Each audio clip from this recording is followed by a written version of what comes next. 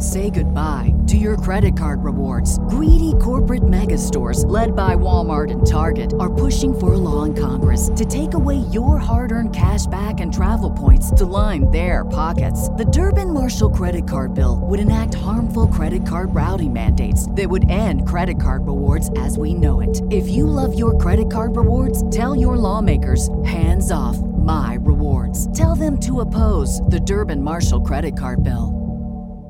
MSW Media.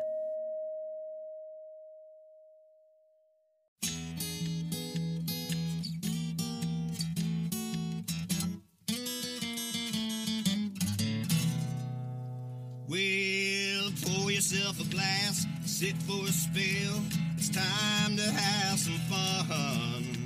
Let's do a little thinking, some picking and a drinking. But this is what we're drinking with Dan Dunn.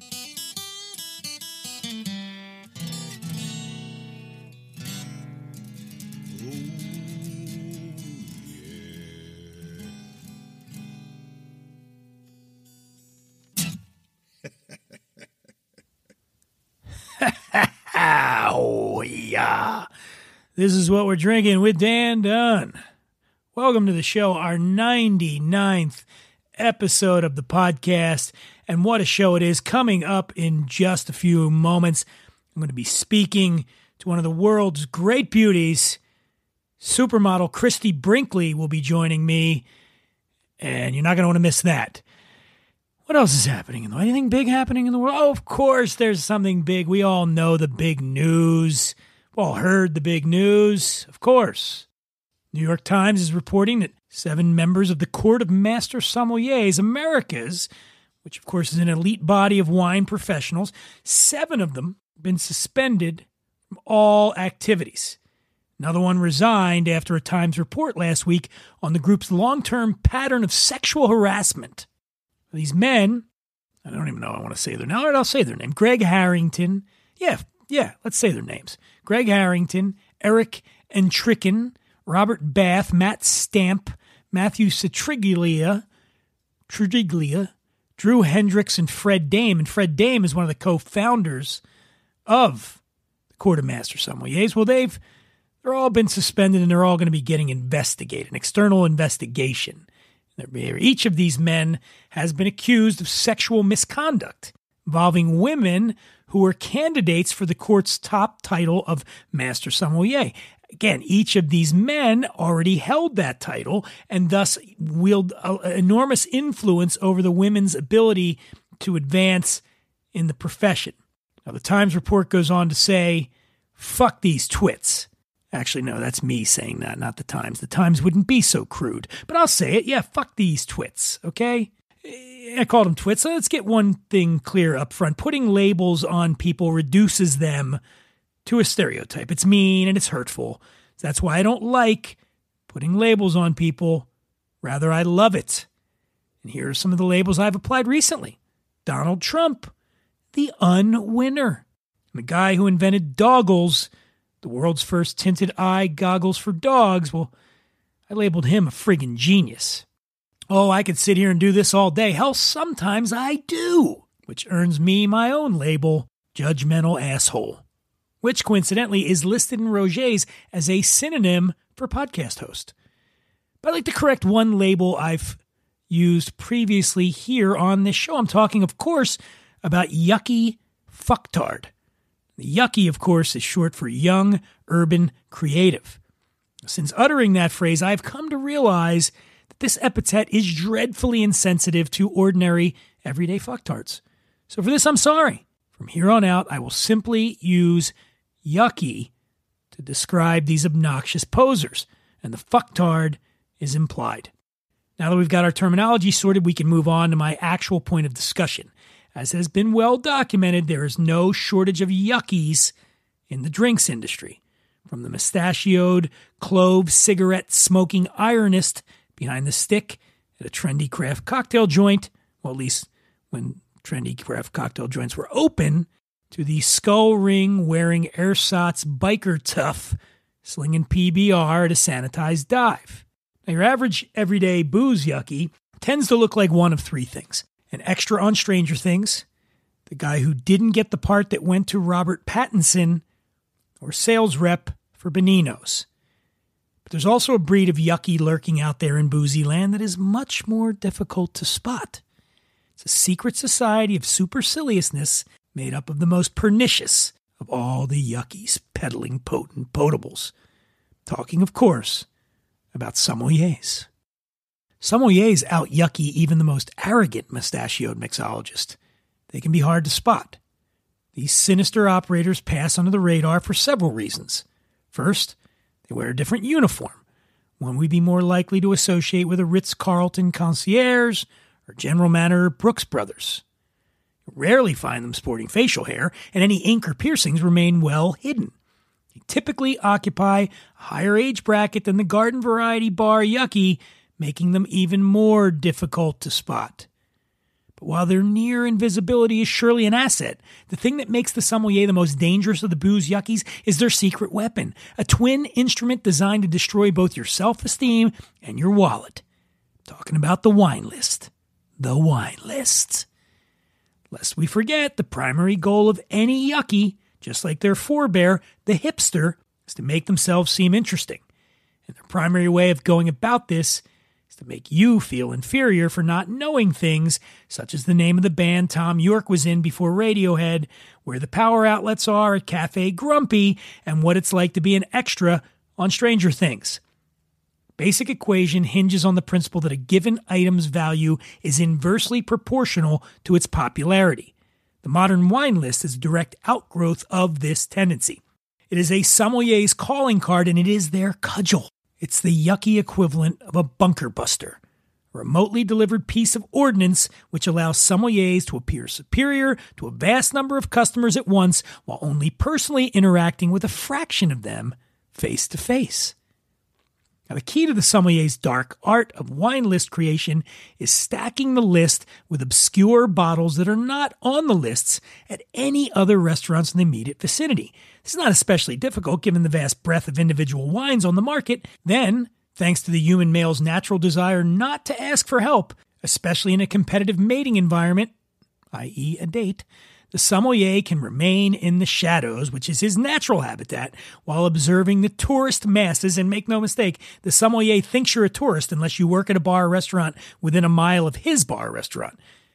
So he's puzzling over his he watches you, you're puzzling over his fiendish creation, ultimately shaking their heads, picking out bottles based vaguely on color and how much they want to wave their dick, aka money, around. Indeed, the wine list is the ultimate no-soap radio joke. Restaurant owners are trapped, of course, as if things aren't bad enough these days. See, they have invited the devil in, and now they're stuck with him. Bottles and glasses of wine represent a hefty chunk of the profits for any medium to high-end restaurant. Nowhere else would you not bat an eye at paying $60 for a bottle you'd pay $12 for at the store, which the restaurant got for $8. And that's due directly to the fact that you haven't heard of any of the bottles on the list, have no idea what they go for at retail, and don't want to be the douche nozzle that pulls out his phone to look up wine prices. You've heard of the beers they have. You've heard of the vodkas and the scotches and the gins and the bourbons. But while you're nearly guaranteed to find Maker's Mark or Bombay Sapphire in any given restaurant, there are very few places where you can walk in and expect them to carry the particular bottle of wine you have a hankering for. So it looks like we're stuck with these superior leeches, at least until COVID or global warming wipes out the grape harvest and we're all reduced to drinking grain alcohol with Kool-Aid and telling ourselves its fresh, vibrant texture is redolent of summer hay and warthog musk. Think of them as the obnoxious IT guys of the restaurant business. They've spent a lot of time acquiring obscure knowledge that their company needs to continue operating, and they never miss an opportunity to point out how irreplaceable they are and how little they care about what you think. Still, there's one final, somewhat uncomfortable truth I need to face about sommeliers. We've established that they're yuckies, which by the associative property also makes them fucktards. But I think another truth is also emerging. These people are also judgmental assholes, which leads me to a certain inescapable truth about myself. Namely that while I do love spouting off as a podcast host, I could probably be making a tidier living as a sommelier. So I'm out. Goodbye, so long, auf Wiedersehen, fuck you. I'm ready to trade in these long hours of spouting bullshit into a microphone for leisurely afternoons, swirling a glass, wearing an ascot next to a spit bucket, spouting bullshit. 10-week online intensive wine classes, here I come. I'm just kidding. I'd never leave you, folks. Well, all right, I'm going to leave you very quickly for a quick break, even though I'm the one going to be reading the spot. So I'm really not going anywhere at all. We're going to take a quick break, word from the sponsor, and then it's Christie Brinkley time. Hey, let me ask you something. What kind of underwear are you wearing right now? Does it feel like you're sitting in a heaven cloud? No? Well, maybe it's time for a change. Imagine how much more badass you'd feel right now if your undies were covered in pandas or sushi rolls. Mine are, because I wear MeUndies, which offers classic colors to ridiculous prints, all so you can fully express yourself in your own unique way. Speaking of which, MeUndies Gives is an initiative that supports those who have systemic barriers to their self-expression. By shopping MeUndies, you support causes such as LGBTQ+ communities, mental health and well-being, and women's rights. And MeUndies has a great offer for my listeners. Any first-time purchasers, you get 15% off and free shipping. Go to MeUndies.com/drinking. That's MeUndies.com/drinking. MeUndies believes you and your butt deserve comfort inside and out. And me, well, I just like saying the word butt.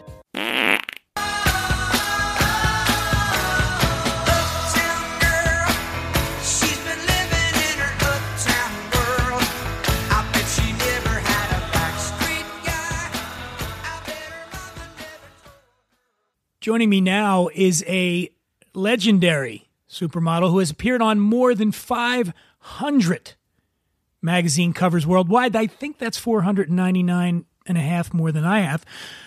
She's also an actress, an entrepreneur, illustrator, photographer, best-selling author. For purposes of what we're drinking, in 2016, she launched an exclusive line of organic Prosecco called Bellissima. Please give a warm what we're drinking. Welcome to Christie Brinkley. Hi. Hi, thank you. It is so good to see you. Yeah, so nice to see you again. We haven't seen so little background. Christy and I did a thing. Let me pop this bubbly here. I want to get the full effect. Here we go. Ready? Pour yourself a glass. I've got a nice glass of my brand new wine, and I can't wait till you taste this one. I'm very excited. What are you drinking at that end? So last time we saw each other was a couple of years ago at the Wine and Spirits Wholesalers Association, which is a huge convention in Las Vegas. And you were there doing the rounds, working the crowd, and really, it's impressive to see, there are some celebrities who attach their names to brands, but they're not really doing the work. So a lot do, but a lot don't. Yeah. And you were there working. You and I did a segment. It was a pretty long segment where we drank. I remember that. Yeah. In that big room in the back, in that kitchen, there was like a kitchen setup or something, that we had all the fruits and stuff to add. It was great. And I went back and I watched the video prepping for this. And at one point toward the end, you started talking about you and I drinking the bubbly on a beach somewhere in Europe, and I don't think I've ever blushed so much in my life. I'm visibly red while you're saying this, and I'm like, I can't handle this right now. This is too much for me. But it's great to see you, and here, cheers. There we go. Cheers. Cheers. Boom. Mm. Oh, yeah. Wow. So this is the brand new one, right? This is now. Did they send you a bottle in advance? Yes, here it is. Oh, you got all right. Yeah. This is before I get into the whole thing with this, I just want to tell people what. So Bellissima, I'm saying that right, right? Yes. Yes. Is it means the most beautiful because it's for your most beautiful occasions. You have a baby. Cheers. You have a promotion. Cheers. It's Monday, Tuesday, Wednesday. Cheers. So we wanted it to celebrate everything in your life. Bellissima. It's beautiful. Now, so everybody knows out there, this is a Prosecco. Okay, so Prosecco is sparkling wine. That's the category. It's made in Veneto, Italy, which is close to Treviso, which is just a little bit north of Venice. Okay. And so I'll just give you the quick little breakdown here. What the difference between, some people get confused between Prosecco and Champagne. Yes. Champagne is made in France. That's the first big difference. And it is made primarily with Chardonnay, Pinot Noir, and Pinot Meunier, whereas Prosecco is made with a grape called Glera. All right. Yeah. And that's one key difference. And then the second, I guess, key difference between these two sparkling wines would be the method of production, in particular, how it becomes sparkling. So in the case of Champagne, both of them go through a secondary fermentation, which creates that CO2, which makes it sparkling. In Champagne, the Champagné traditional method is used, and they do it in the bottle. Whereas with Prosecco, they generally use what's called the tank method, where the second fermentation happens inside a large tank. I got that right, Christie? Yes, exactly. Yes. Okay. And it's interesting because we have what's very unique. We have in the Bellissima line, we have a sparkling rosé, we have a traditional Prosecco, and we have something very unique, especially when we started, a zero sugar Prosecco. And now today, like starting now, we're just now launching a zero sugar sparkling rosé wine. So that's our second zero sugar. And the way that we do it, people taste it and they can't believe it. And they're like, oh, well, how did you do this? And how did you took the sugar out? And then you must have added something to make it taste good. But no, basically with the Prosecco, we leave it in the vat twice as long. And the natural yeasts eat away all the sugars, leaving behind zero carbs, zero sugar. And so it's a similar process with our new zero sugar sparkling wine.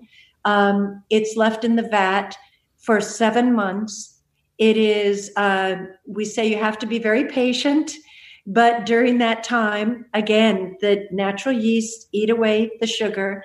And we start with the maceration of the grapes so that we get that beautiful color. And then it goes into the vat, and there it stays for 7 months. What's interesting is this one is a Glera grape, and it's a wine. Am I getting that right? Because I think, isn't it Pinot Grigio for these? That's what I thought, and I just was handed notes before I came out here, and I was like, well, hold on a second. That's the opposite of what I've been saying. Okay, so yes, we do have it right. So this is the Pinot Grigio. Grigio, yes. Yes, Pinot Grigio. And this one is the Glera. So I got to tell you, this one is a sparkling white wine, and this one is a sparkling rosé. It's amazing that there's no sugar in this, because there is a sweetness to it. I mean, it's not by any means cloyingly sweet, but it's crisp, but you can't tell there's no sugar in here. Right?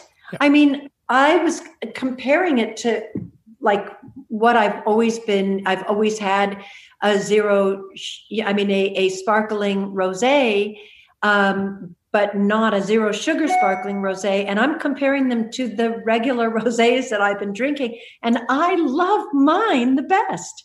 I honestly really think that this is my favorite sparkling rosé I've ever tasted. I absolutely love it. And I love knowing that I don't have the sugar. You know, especially this time of year. Come on, we're going into the holiday season. I've just had to deal with Kit Kats in the house, you know, because we want to pass Halloween, them out. Nobody shows up. Nobody showed up, so now I've got the Kit Kats. So I'm like, okay, I can't have Kit Kat and a glass of wine, but now I can. Now you can do it. How has it been for you, by the way, with COVID and being quarantined? Are you getting on okay, or is it starting to feel oppressive? Yes. Or? I mean, for me, I've been. It's like the silver lining of the whole thing is that my kids are all back home, and sometimes they come in and out if they have special work projects that take them out of the house. But for the most part, I always have, most of my kids home, which has been such a joy for me, so I can't complain at all. Obviously, I miss work. I miss being able to have my team around me at work. It's very, like doing this today. It's my assistant Kate, and me. Hey, wait, I'm here too. Yes, I'm part of this as well. No. Yes, but way over there. I'm all alone in Cal. My dog's here. She's watching. But I don't have any kids or anything. Like I miss that part of it, of actually collaborating in person with people, and I hope that all the things, like I hope we'll have moved past it, and I can actually come to Vegas, back to the wine and spirits, convention, and let everybody taste my new sparkling rosé in person, Well, you're so busy. I mean, I was looking over your bio. I mean, you just, between acting and activism and everything else, where does this fit into your life though? Because when we met in Vegas, as I alluded to earlier, you seemed really enthusiastic about this. Like, is this something that would, under normal circumstances, take up a lot of your time, is going out and promoting the brand and sort of being an evangelist for Prosecco, the category, but also your brand itself? I don't have to do, like, if I didn't want to, I don't have to really do any of this. But I really genuinely love my brand. And I love the idea, like, I really don't want to consume things that aren't organic. I'm really, really concerned with our environment. I love the fact that my wines, they don't dump all those chemicals on them. Generally speaking, a grape in a glass of wine could have up to 57 chemicals on it that, of course, they say that they're healthy today, but we all know the story. Suddenly they discover that it's not as healthy as they thought it was, So whenever possible, I like to avoid those chemicals. I like to avoid the runoff that goes into the streams, that go down into the ocean, that affects our coral reefs, that affects, the whole chain reaction. I love knowing that my Bellissima is the solution to all of that. I love knowing that people on special diets and keto diets and like me, I mean, my job requires, when I first went into quarantine, I got the quarantine 15 because all the kids were back and we were making banana bread, like everybody on Instagram. We were making banana bread and we're making, all this stuff, and somebody's always eating. And so before I knew it, my jeans were like, oh, okay, I can't get that button. No, that's hard. That's hard to imagine. Come on. Well, it happened. And so, I'm sticking with my zero sugars. When I do have a drink, that's what I drink. Well, it's interesting to think about that, Christie, because you have I mean, it's not something that most people have to think about, but you've had to be conscious your entire adult life, professional life, which started when you were a teenager, right? About how you look. I can't imagine my weight will fluctuate. I mean, I'm generally in good shape, but there have been times in my life where I'll look back at a few years ago when my last book came out. I guess I was eating myself through the writing process was difficult. So I think I was eating a lot when I did it. And I look at photos of when I was on my book tour, and I'm like, shit, I was fat, man. I could see it in my face. And you have never, that's not something that was ever an option for you. Oh, no. I go up and down. so funny because, like, of course, there's when you have a baby, right? And as soon as the baby is out, I feel like I'm back to my normal weight. And then I see a picture, later, and I go, I know she wasn't back to her normal weight yet, but also depending, I love like, long lunches with friends. I love hanging out at a dinner table, long stories. Right now we're doing a lot of like bonfires out in the yard. That way we can social distance with friends and have people over. So are you on the East Coast then, I'm assuming? You're doing I'm on the East You're Coast. on the, okay, yeah. Because it's getting colder back there, I guess. But but actually it was gorgeous today. Absolutely. We're having like really atypical weather, but we've had some cold weather, and we've been okay around the bonfire, and people can drop by and we can chat and, tell stories. And I love that. I think it's a great way to extend the safe social distancing, visits. We've all had to really adjust, adapt, figure out a new way. And while I certainly, and I'm sure you agree, none of us, we would all prefer that this wasn't happening right now.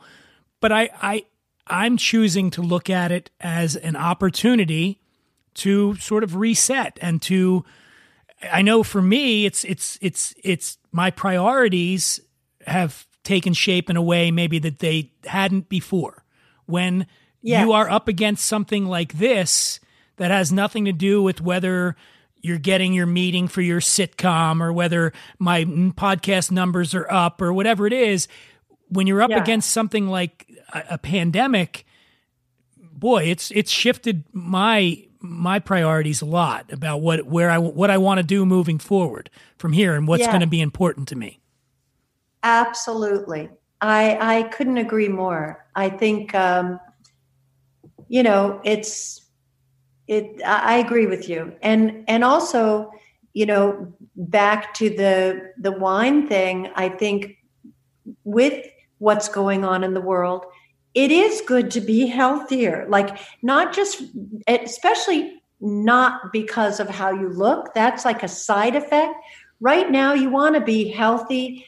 You want to be strong. If you should come across that, hopefully, it'll give you an edge if you do come across a person with COVID. But I just think that, there's so many reasons to go zero sugar right now. Sure. They're really, for health reasons, of course, also for the way, your clothes fit. But did you have to think about that much when you were younger? And we, you got this, if I'm got this right, you were studying art in France when you got discovered, right? Photographer discovered. So how old are you then? I think I was 18 or 19 when I went to Paris to study art. And I was working as an illustrator. I was the person who did like the drawings on the maps for Air France travel, and on their travel maps. So I would put like the elephant and here, the palm tree there, and that kind of thing. And I had a little dog, a little puppy. My puppy got sick. And I was making frequent trips to my telephoning office because I lived in a chambre de bonne, the maid's room under the eaves at the top of the building with no bathroom or telephones or anything.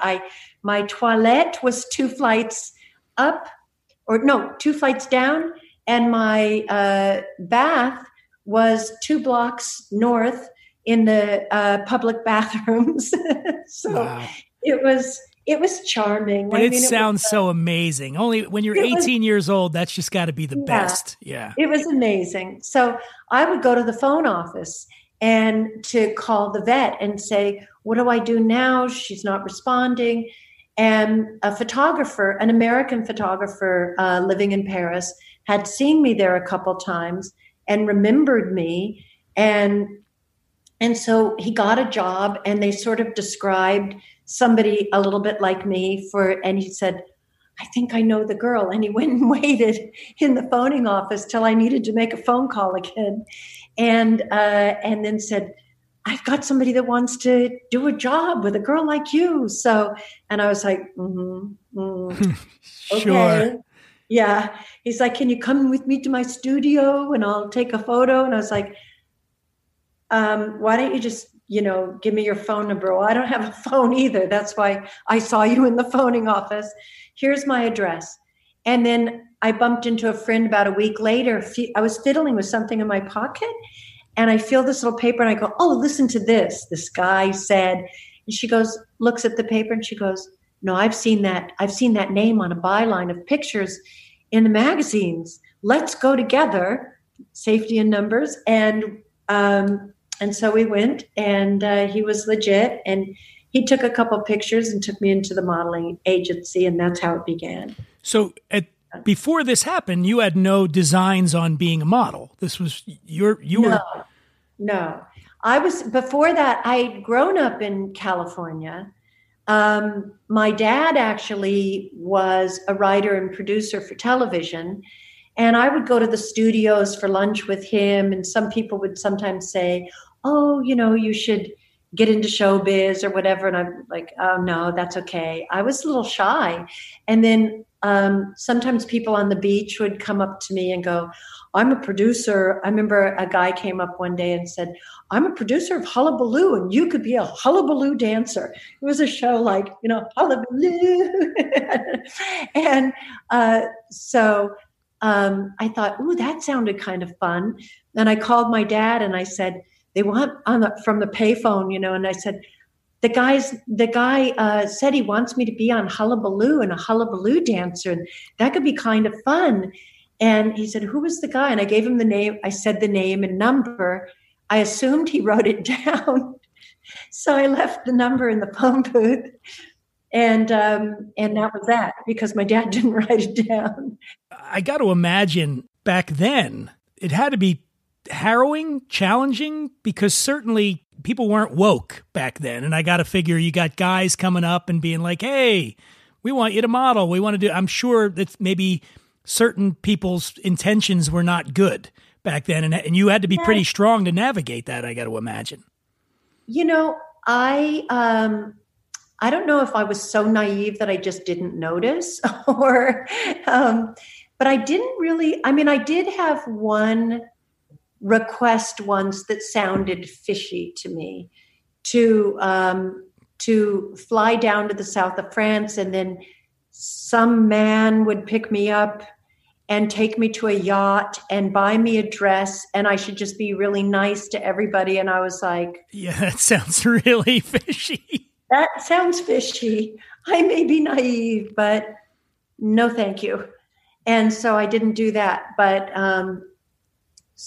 but otherwise, I don't. You didn't have a hard time. No, that's great. No. Now, did you once things started to take? Did they take off pretty quickly for you? I know CoverGirl came. How long after this was CoverGirl? Yeah. Well, no, it's funny. But while I was living in Paris, and my first job that I did was a cover for a magazine called Parents Magazine. And then my second day was for French Vogue, for Harper's and Queen cover and French Vogue. And then when I got my checks, and those were all like editorial, so it wasn't high pay, but considering what I had been doing and the amount of money I was earning, I was like, wow, let's go traveling. And so I left town, and my agents just kept saying, hi, honey, I'm on a call. My agents kept saying, she's booked. She's booked. And so everybody started saying, oh, we really need, sorry, my son is coming in. Oh, no, it's okay. He wants to jump in and have a glass with us. Cord. Anyway, it created, the fact that I wasn't there actually created a demand. And everybody was like, oh, well, then we have to work with her. We need her. And when I came back to Paris, I was like, we have this, we have that. You're in and demand. Meantime, the first day that I went into the model agency, two up-and-coming photographers were in there, Patrick de Marchelier and Mike Reinhardt. And they were doing test photos of models at the time and sending them to Eileen Ford. And at the time, the agencies were all sister agencies. So it was Nina Blanchard on the West Coast, Eileen Ford on the East Coast, and Johnny Casablancas in Paris. And they saw me at Elite at Johnny Casablancas. And they called up Eileen Ford and said, this new girl came in and you've got to see her. And blah, blah, blah. I don't know what all they said, but Eileen Ford started calling and saying, I've got to get you here in New York. And it really did really happen. Just like, and I kind of kept like not really, like I would do a job, then I'd say, okay, now I'm going to leave again and travel or do something. And those things really did, I think, propel me.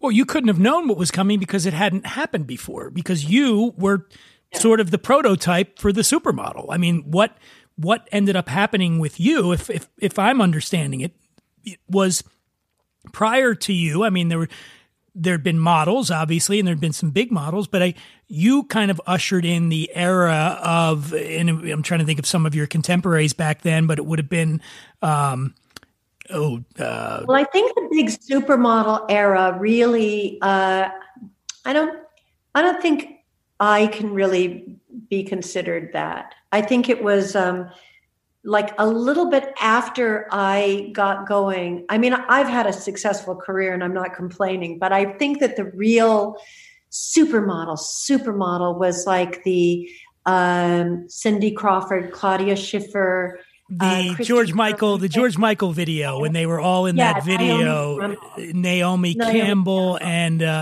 but I'm saying I think that came because of you. Like supermodels.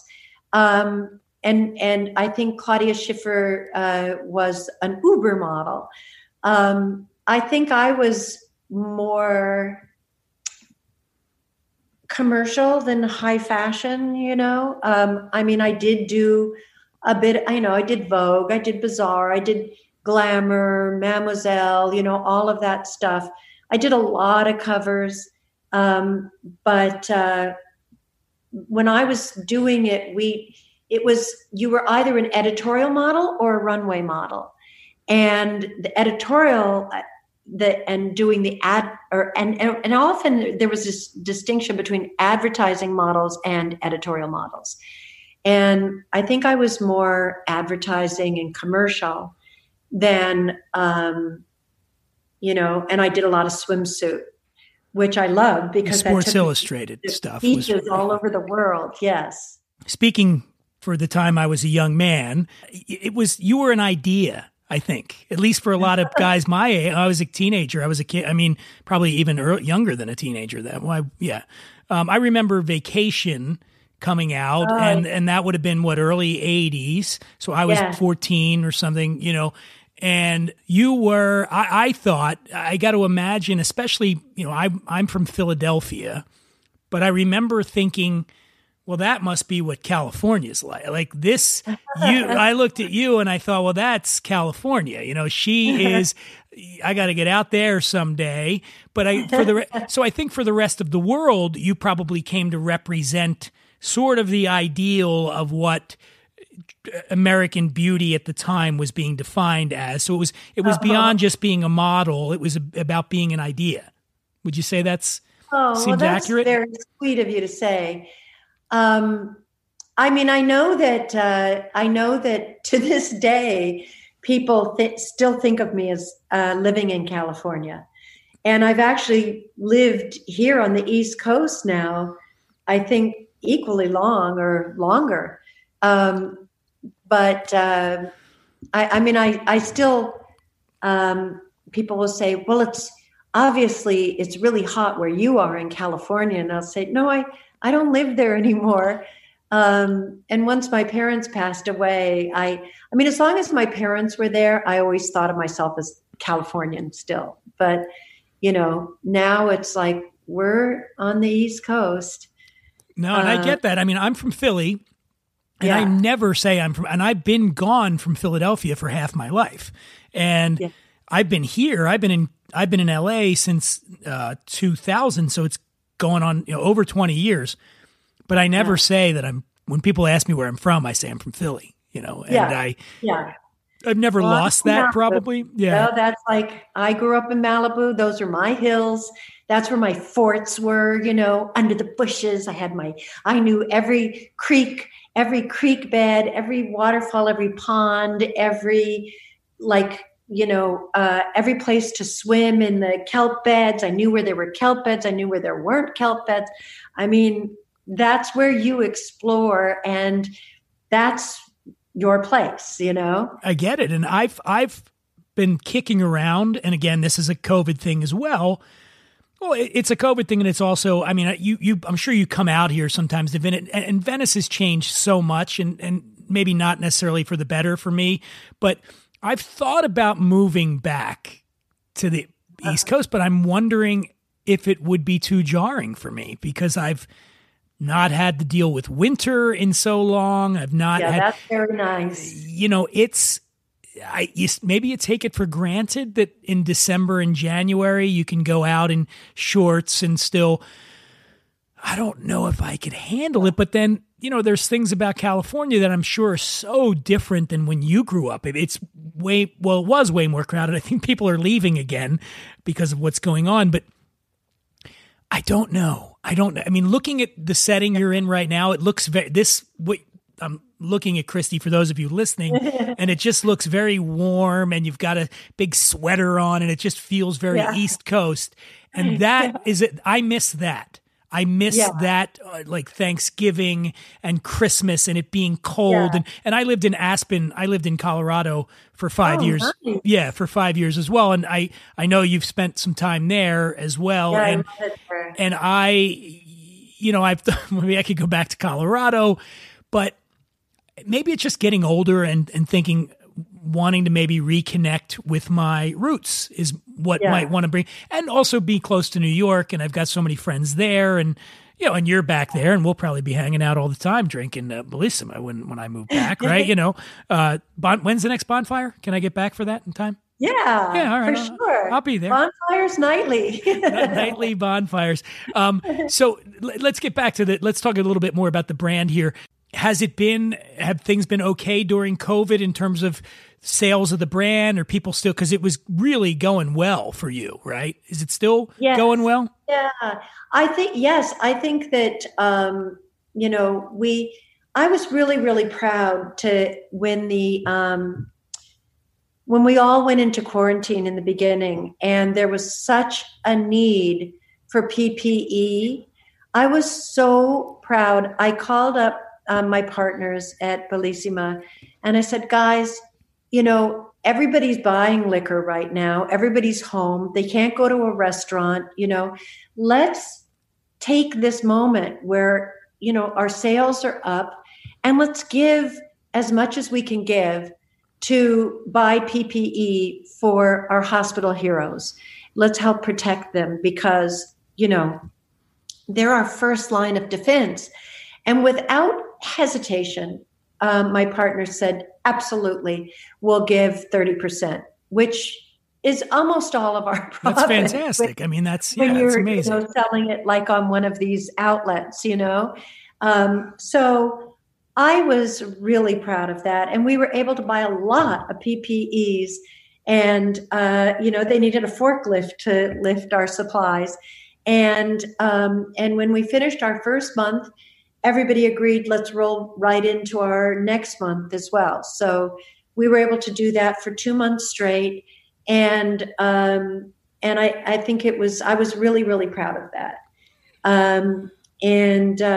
I hope that as we go into this winter, that, we don't find ourselves with the same kind of shortages, that we did.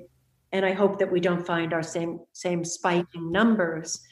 Well, at the risk of getting slightly political, I am buoyed by the idea that maybe the new administration's I'm dancing around it, that the new administration that's coming in 2 months is going to probably be a lot more laser focused on getting us through this thing and getting us through it in the right way.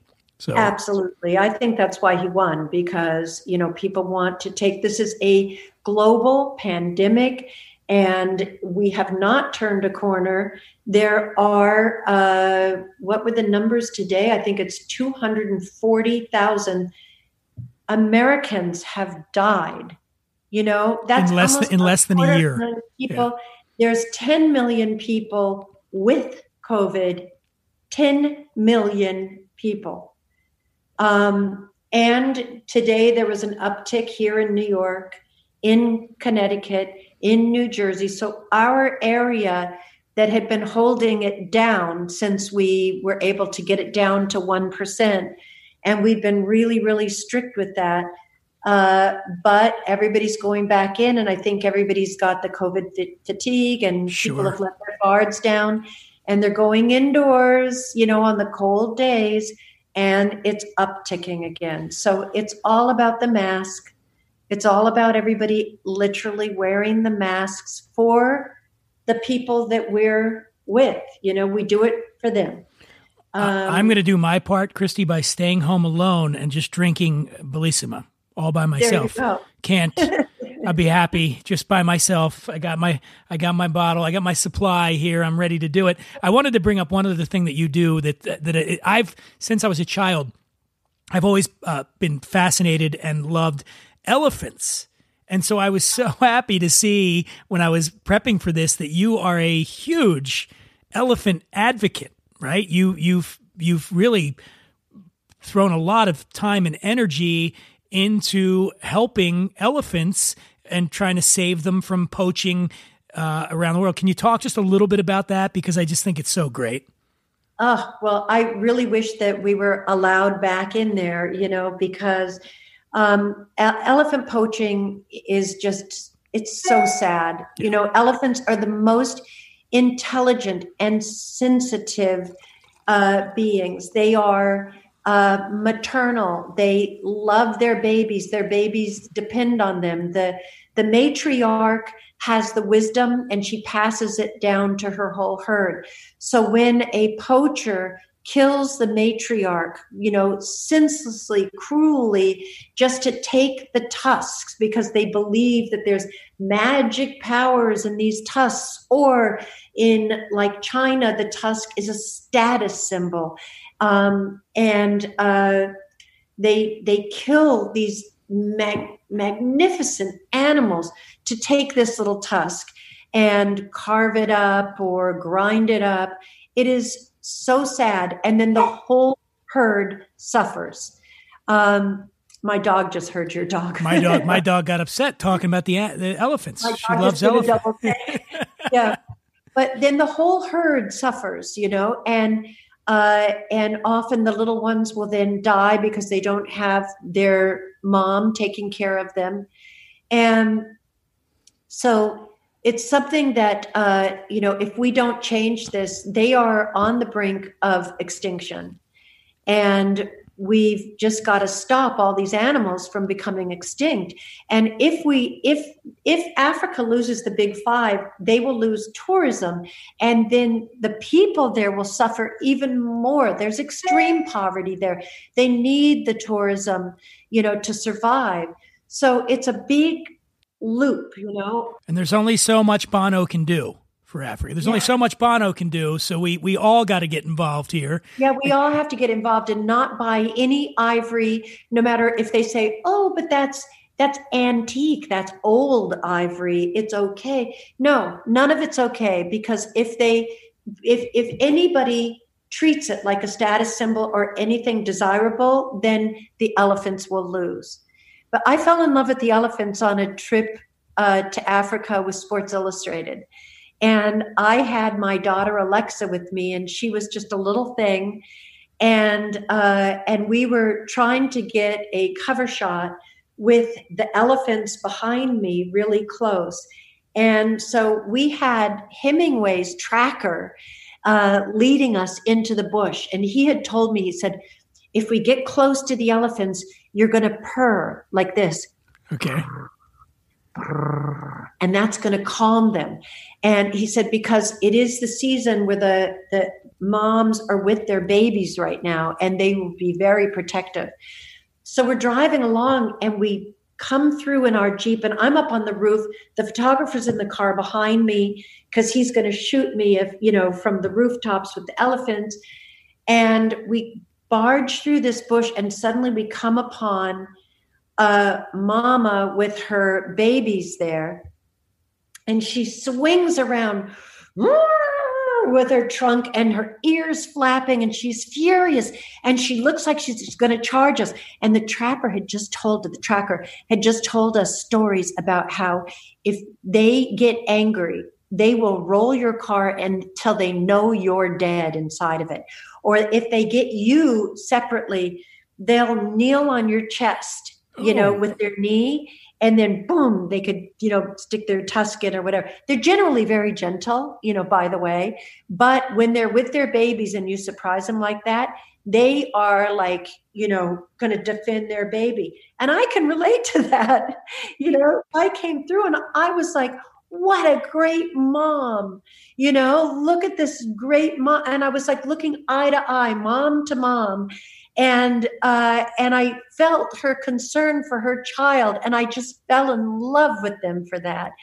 And so I just tried to do what I can. And my daughter Sailor and I went back and learned everything that we could about the elephants so that we could come back here and do a round of shows and inform people and, let them know about this very urgent situation. Well, I applaud you for doing that. I applaud you for the Bubbly. I applaud you for just taking the time to talk to us. One other quick, you mentioned Alexa, right? Do I have Downeaster Alexa? Was that written before her? No? What's the connection with the name? Yeah. Well, Downeaster Alexa was... we did have a boat, a Downeast hull, because I was a sailor. Billy was a motorboater. We're talking about Billy Joel, by the way, in case anybody doesn't. This is a Billy Joel song called Downeaster Alexa, famous song. Okay, go ahead. And so we wanted to find a motorboat for him that had the feeling of a sailboat for me. And so we saw these lobster yachts, and they have these very graceful lines. And so he decided, let's build a boat up in Maine. And we used a Downeast. It's called a Downeast hull. And one of our boats that we built several boats up there over the years, and one of them was called the Downeaster Alexa. And then Billy was writing a song about our local baymen here who were having the plight of the baymen. And at that point, he had never really gotten political about anything, but he wanted to write a song that illustrated what the baymen were going through, trying to make a living in Long Island as a bayman. And with their double-ended dories and so he wrote that song, and it's such a great song. You beautiful, really feel the swell of the ocean and all of that. So, and you understood it. It illustrated the life of the bayman very well. So did that Alexa come first, or did Alexa, your child, come? That's what I was trying to get. Oh, Alexa came first, and he named it after her. Got it. Beautiful. Because it is a tradition. A lot of these down east boats are named after like the wives or girlfriends or daughters. It's very common for them to have girls' names on them. And you got Uptown Girl? That was your song? I didn't get one named after me. But I mean, Uptown Girl was about you, right? Oh, yeah. Well, that whole album was basically. Yeah, so not bad. That's an incredibly famous song, and I can't ever hear it without seeing the video in my head again. My formative years. You were a big part of that. And which makes getting the chance to talk to you again really special. And I want to tell everybody out there that Christie's going to be on QVC this Wednesday, November 11th, right? Yes. Doing 11/11. 11/11, going to be doing a gourmet holiday show with Bellissima. Actually, I'm going to be introducing the QVC audience to my sparkling rosé. And I'm super excited about it because it is so delicious. I am so thrilled with this. And don't you love the bottle? Isn't it beautiful? Look at this. I'm halfway done. This bottle just during this interview. That's how much I like it. And by the way, Christie, I was not planning on drinking because it's only 6:00 in the morning out here in California. I'm kidding, everybody. I'm kidding. It's at least 2 in the afternoon. It's delicious. It really is. And it really is, right? It's the perlage in it is really, the bubbles are very nice. Sometimes with certain rosés, I find that you take the sip and then the finish is a little bitter. Like there's leaves this taste in your mouth, right? That you kind of go, oh, I liked it at first, but now there's a little something tangy or, that's not. But this is, I think from start to finish, this is a really delicious, elegant. I think it stands up to any sparkling rosé out there. I honestly really have had the best, and what I'm talking when I say that, the most expensive ones, and our price is, what is it? What is it a bottle? Between champagne and prosecco, and for some reason, when we produce in Italy, like we do, we're able to have better prices. And what is the price on that will be? It's the same as the ones, but anywhere from 17 to 21, depending on the area. Yeah, so it's going to be between 17 and 21, depending on the which is vendor. Great. Yeah, fantastic. Which is really, I think that this is worth every penny. And I think that the bottle's beautiful. I was really pleased with the way it came out. You do. So the artwork is you, right? The illustrations on the bottle? Yeah. I mean, it's me and Botticelli because what happened was my partner said, well, we know you went to art school and we want you to design the bottles. And so I set to work right away. I kept, I had a bunch of old bottles in the house, and I started painting them. I started trying all kinds of different ideas. And one day, my partner called me up and said, by the way, I forgot to mention to you, I have the, what is that called? Not the patent, the commercial rights to Botticelli's Venus. And I said, wait, what? He said, in case that influences you in any way. And I said, of course. She's like the goddess of all these good things, love, bounty, food, sex, everything, So I said, okay, it's got to be Venus on the bottle.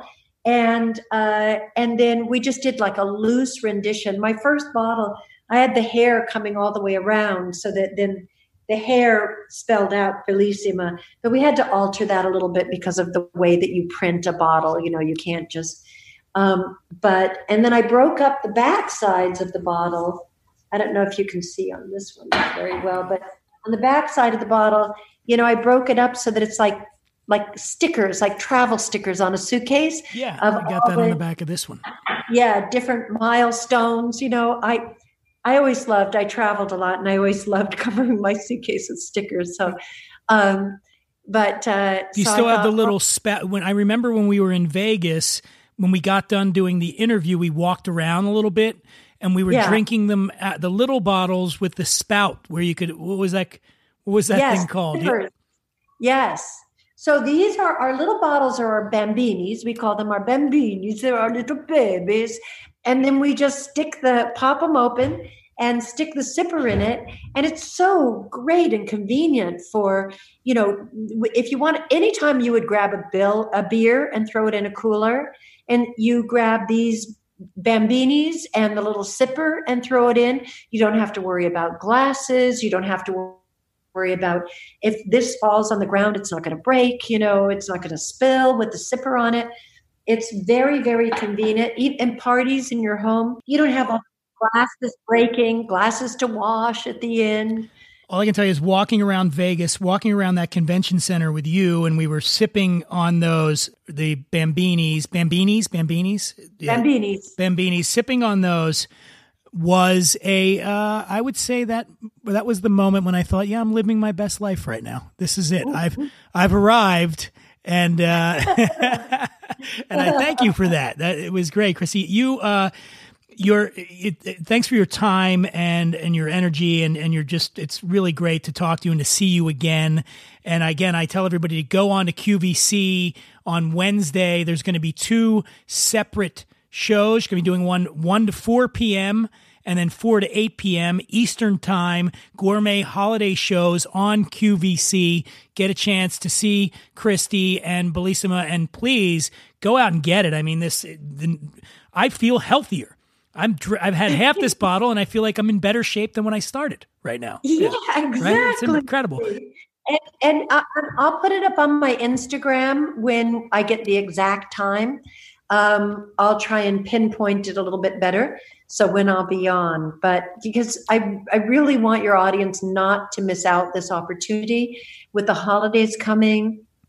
This is the perfect time to stock up, because I promise you, this is what you're going to want. It's a palate cleanser between your courses at your Thanksgiving dinner. And I mean, it's just what you want to be drinking. It is that good. I agree with everything she just said. Christie Brinkley, you're the best. Thank you so much for being with us today. Dan, it was a pleasure. It was great to see you again, and come by my bonfire whenever you want. You're welcome. I'm getting in my car now. I'll be there in 4 days. Okay, we'll be right back after this quick break. Cheers, everybody. As the host of a show called What We're Drinking, people often ask me, hey, what are you drinking? When it comes to American-made whiskey, my go-to is Rabbit Hole. The unique recipes were created by their founder, a guy named Cave. He and his team at Rabbit Hole spare no expense in making their bourbon and rye. They have their own cooking methods and use top-of-the-line grains. They never chill filter, and they use barrels that are toasted, charred, and wood-fired, which almost nobody does. What you end up with is a line of bourbon and rye with these really rich, deep flavors that are unlike anything you've ever tasted. What are you having? It's a question as old as the bartending profession itself. And if you ask me, the answer is Rabbit Hole. Wow, okay. So this Christie Brinkley interview went a lot longer than I thought it was going to go, and I'm not complaining. Not complaining at all. I would talk to Christie Brinkley 7 days a week and twice on Sundays if I could. That means I'm not going to... Normally at this point I would talk about some new products you should be drinking, but I don't want the show to be too long. And that means I'm tired. That means I'm going to leave you. I'm going to leave you. Gonna leave you. I'll stop singing now. I do want to thank Christie Brinkley. Of course, I want to thank you. I invite you to follow me at The Imbiber on Twitter and Instagram. Check out Christie on QVC Wednesday the 11th. And I don't know. I don't think there's anything else. I'll see you next time for episode number 100.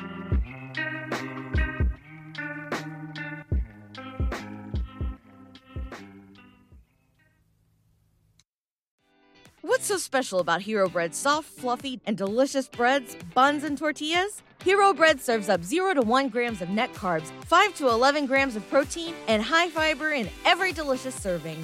Made with natural ingredients, Hero Bread supports gut health, promotes weight management, and helps maintain blood sugar. Hero also drops other limited edition ultra-low net carb goodies like rich flaky croissants and buttery brioche slider rolls. Head to hero.co to shop today.